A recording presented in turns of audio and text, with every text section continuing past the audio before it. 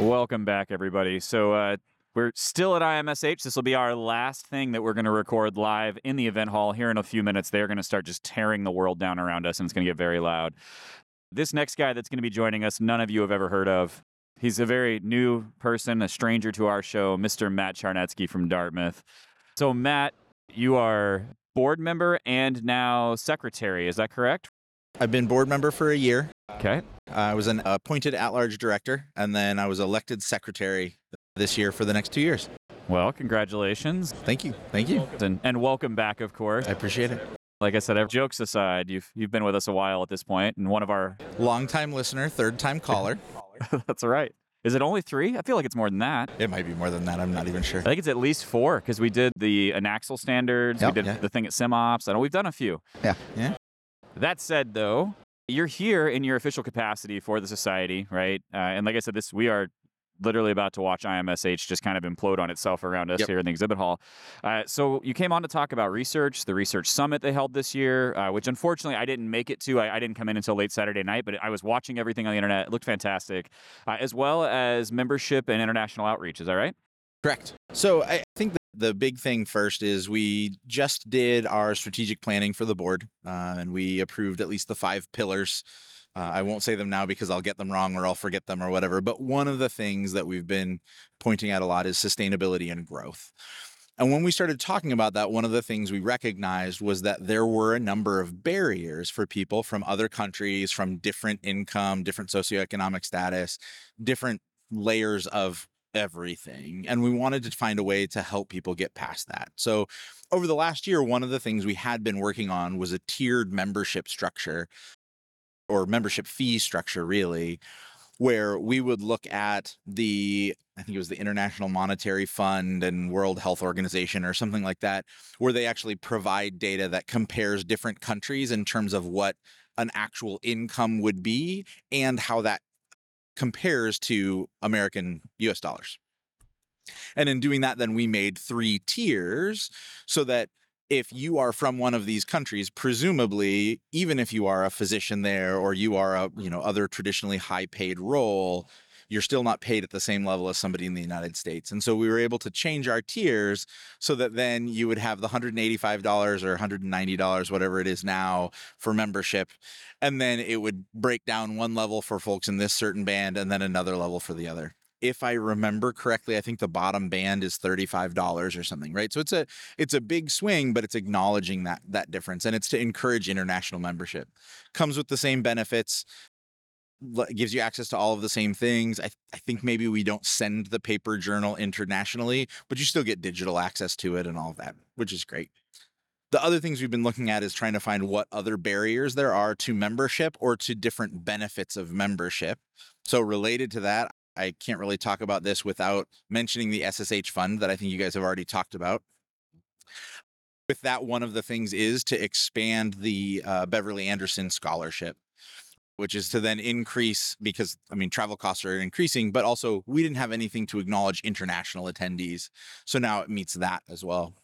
And then we're looking at other things. We're looking at just across the board, what are the costs? What are the member benefits? How do we make that more accessible to more people, to increase people internationally, but also people who aren't being supported by their institutions for whatever reason, people who aren't at an institution yet, people who are just getting into Sim. All those kinds of things are coming through in that. Well, and you mentioned this, and I don't know if you have data on this. Julie Maxworthy mentioned it, I think, or somebody else did yesterday with the tiered thing, because that came in when she was still president a little over a year ago, right? Yep. Do we have any data to show how impactful that's been yet? Have we seen higher numbers coming in from those low income countries than we had in years past? I'm assuming we have. Have we seen it? I'm assuming, but I have not seen numbers. I haven't looked at the membership data, but I do know that we have consistently been growing in membership every year. For as long as I've been with the society, and it's been astronomical in the last few years. I know that this year, I think we have just over 40 or right around 4,100 attendees, and I believe they said over 500 of them are international. I don't know this, but I would suspect 10 to 15% of membership or of attendance being international probably is unusual. Yeah. Anecdotally, It's probably a fair assumption. Yeah. I mean, and so I know they talked about it yesterday. It's 140 countries or something, Yeah. or we have members in 140 countries now, which is ridiculous. Yeah. So the other thing that you came to talk about was the research summit. So you guys just held a 2-day research summit presenting a lot of what's going on in simulation. Of course, you have a background in research, being the director of simulation-based education and research.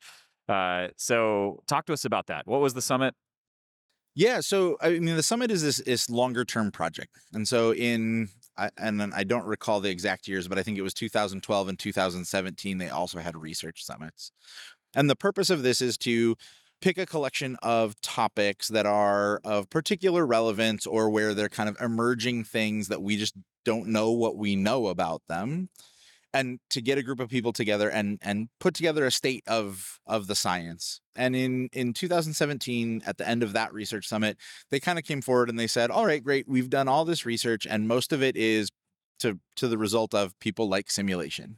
And there were lots of things that did more than that. I don't want to boil down people's work who did lots of great work, but from the research summit, that was the big takeaway. And so the push was, hey, we need to be looking to push forward and start looking at more behavior change, at patient outcomes, at return on investment, all that kind of stuff. So this time we picked the 12 different topics, and it was everything from debriefing to mastery learning to learning spaces to distance simulation, just this whole gamut of topics. And what we did was over the last 2 years, we just kind of wrapped our arms around the status of whatever it was that topic was about. So I was closely involved with the Distance Simulation Summit, and we went through and we just looked at what were people saying, a meta-analysis of systematic reviews, an umbrella review of what did people used to say about regular simulation, what worked, what didn't work, just kind of what was the takeaway. Then we took a systematic review of what we termed hybrid simulation, which means lots of different things to lots of different people. We called it hybrid simulation, but it was really a mixture, any simulation experience that was a mixture of in-person and distance. So maybe you come in and you do skills one day, and then 2 days later you, quote, see the same patient, but it's over Zoom, and now you're doing a follow-up to the procedure that you just did. Something like that. That's hybrid. And then we did another systematic review for distance simulation, which was things that were carried out completely over video teleconferencing or Second Life or whatever it happened to be. And the plan was to be able to then say, like, how are we doing? Did we progress from where we were? What's the current state of this thing? And the research summit, or what we kind of refer to as the research summit, was the result of 2 years of work. This group of people, I think it was almost 300 people, came together for 2 days before the conference started to discuss the research that they did and what they found. A lot of what people found was kind of the same thing. Hey, we're still talking about people's reactions to sim. We need to keep moving that forward. But a lot of people did some really remarkable work on really high volumes of papers. I think one of the studies did a systematic review of 47,000 research papers. Wow. And then they boiled that down and said, all right, now that we've narrowed it down to this, we've done a full text review of these 290 papers from that subset to say, this is the status of this thing. The research summit was valuable because we got those presentations and then we broke off into subgroups where attendees could come together and we could talk about what's the next thing we should actually research related to this.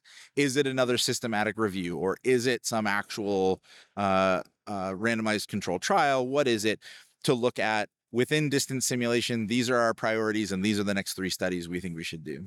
The other thing that came out of that, or that we're trying to put together out of that, were reporting guidelines. One of the things we found is it's really hard to compare simulation when everybody's using different words to talk about it. And so if we come up with reporting guidelines, now we're able to do those reviews in a much more streamlined fashion because we can compare things directly, and then we can actually say something about it on the far end. So, I mean, and you kind of referenced this, right? Historically, a lot of our research has been that, Kirkpatrick's 1-2. We're trying to push it a little further than that. You were there. You were present for this.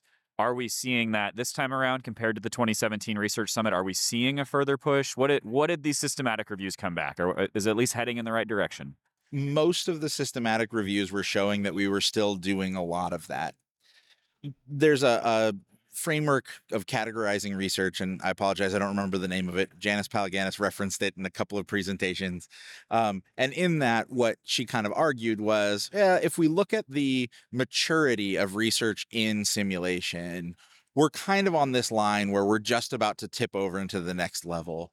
Tipping over into that next level is moving into those Kirkpatrick 3, 4, 5 translational outcomes, that sort of thing.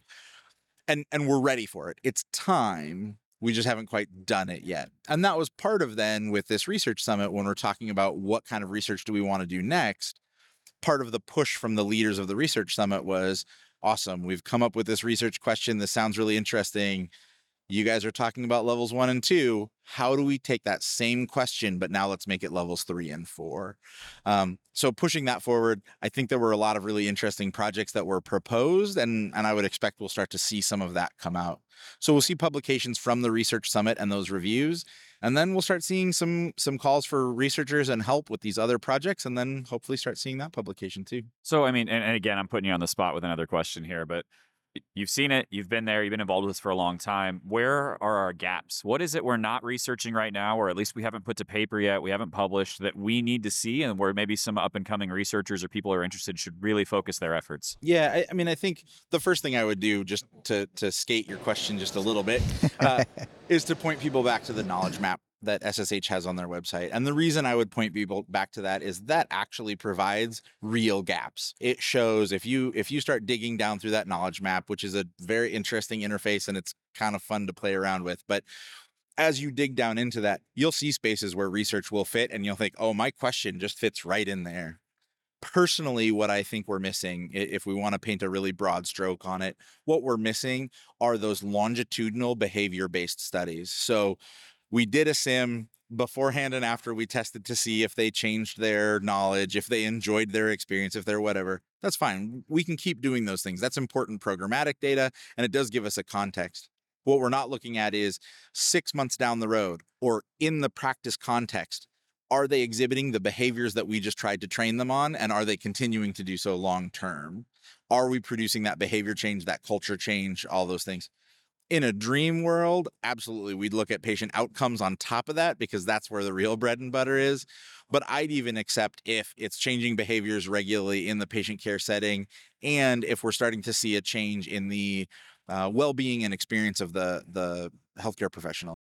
And Matt, we've had a lot of these conversations over the years anyway, and I know you've talked about some of these points when you've been on our show before. And so, obviously you've got your opinions, you've shared those with us, or you're kind of pointing out where those gaps are at. What advice do you have for maybe there's a sim op out there, or a new educator, or somebody that wants to get into research? How do they take those steps? How do they get involved? If not even with the society, just in general, how do they do it? Yeah, I think there's a few different things. Number one, there's a book that was, I think it's Healthcare Simulation Research and something else, came out 2 years ago, I believe. Deborah Nestel, I think, was the editor. I think that's a great place to start, just to get some ideas. The other thing is, the simulation community is small. Mm-hmm. Hitch your little red wagon to whoever you can find and get onto a project they're working on. I think for me, I would still consider myself a novice to very early intermediate researcher. And what changed that for me was just having the opportunity to be a participant on someone else's study and help out with that work, reviewing papers, helping do the writing, that kind of thing. That was one. Number two, SSH has a ton of resources. So does Anaxel. SimGhosts has some things that they're trying to do for research. There are lots of organizations that have pathways for you to connect to and integrate with. Even just getting on SimConnect or whatever message board you want, Facebook, everything, and reaching out and saying, I'm working on this research project, or this is something I'm interested in. Is anybody working on this?